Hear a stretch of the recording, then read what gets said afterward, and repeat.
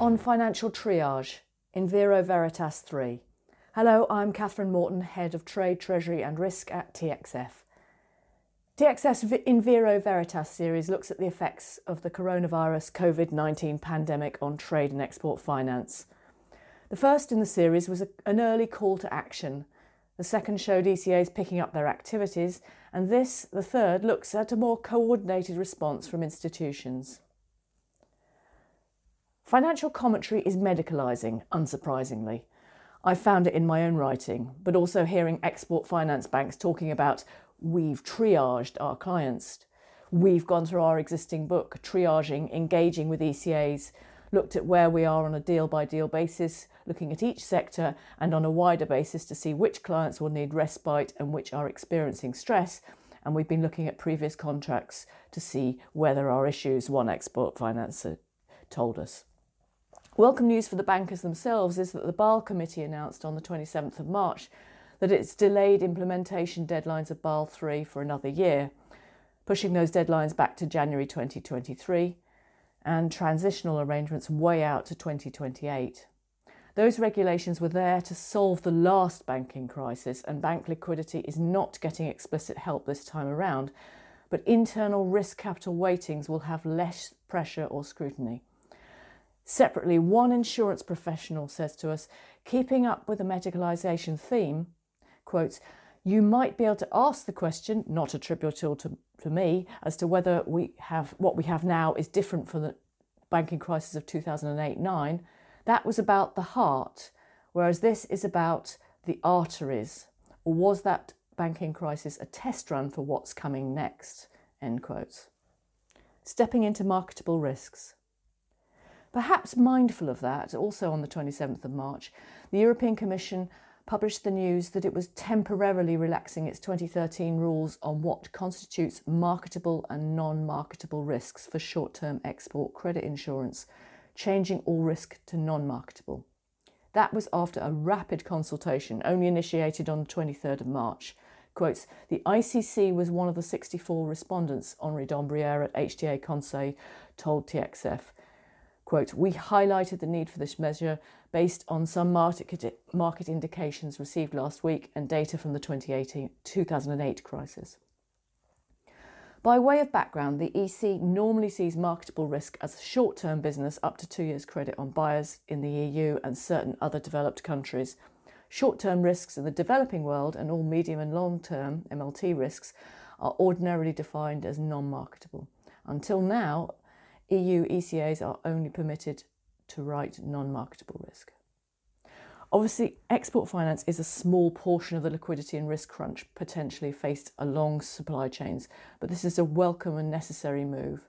Interesting too is the relaxation of pressure on ECAs themselves to ask permission to make changes, just to notify after the fact. The consultation highlighted what it called an imminent insufficiency of private insurance capacity for exports to all countries, while demand for insurance is expected to rise during the crisis. TXF spoke to Sian Aspinall, Managing Director at credit and political risk insurance broker BPL Global. The specialty insurance market in London, she says, and globally, is continuing to function well, thanks to almost all parties having tried and tested business continuity planning systems that are working well, and thanks to electronic placing, she observes. Quote, obviously, for the single situation trade credit insurance market, the severe economic uncertainty and the disproportionate impact on certain industry sectors are proving challenging, though our experience to date evidences that insurers are typically honouring commitments and maintaining support on existing transactions. In the last week or so, we have fully implemented home working. We have both placed new policies and obtained quotes from insurers on new business, she adds. Cooperation and capacity. Under the umbrella of the Berne Union, the cooperation between private insurers and ECAs has improved in recent years. Just so you know, a TXF keynote interview with Berne Union will be published soon. Alongside the private market, ECAs increasingly reinsure each other in the market, and capacity has been increased, though data is not always clear. Those with reinsurance agreements will be better placed to weather claims. Valentino Gallo, founding partner at Javelin Partners, told TXF in an article, there is stress in the SCF business where private insurers, among others, play a major role. Quotes, the strong banking sector and the unprecedented injections of liquidity by the central banks should mitigate the pressure on private insurers if the economy would restart relatively rapidly. In the project finance sector, the activity of the private insurers is relatively limited. Each project has its own story. For many projects currently under construction, there could be completion delays and cost overrun issues which would require all parties involved to sit around the table and agree on bespoke restructurings, end quote. Sitting around tables may already feel like a fond memory, but it is interesting to hear exporters and project financiers already adapting to the strange new normality. As one financier at a European EPC contractor told TXF this week from her apartment, where she would normally be on the road in Africa, the Americas or Asia, quotes, with a lot of these large projects, they have the momentum of inertia, so movement is still happening slowly.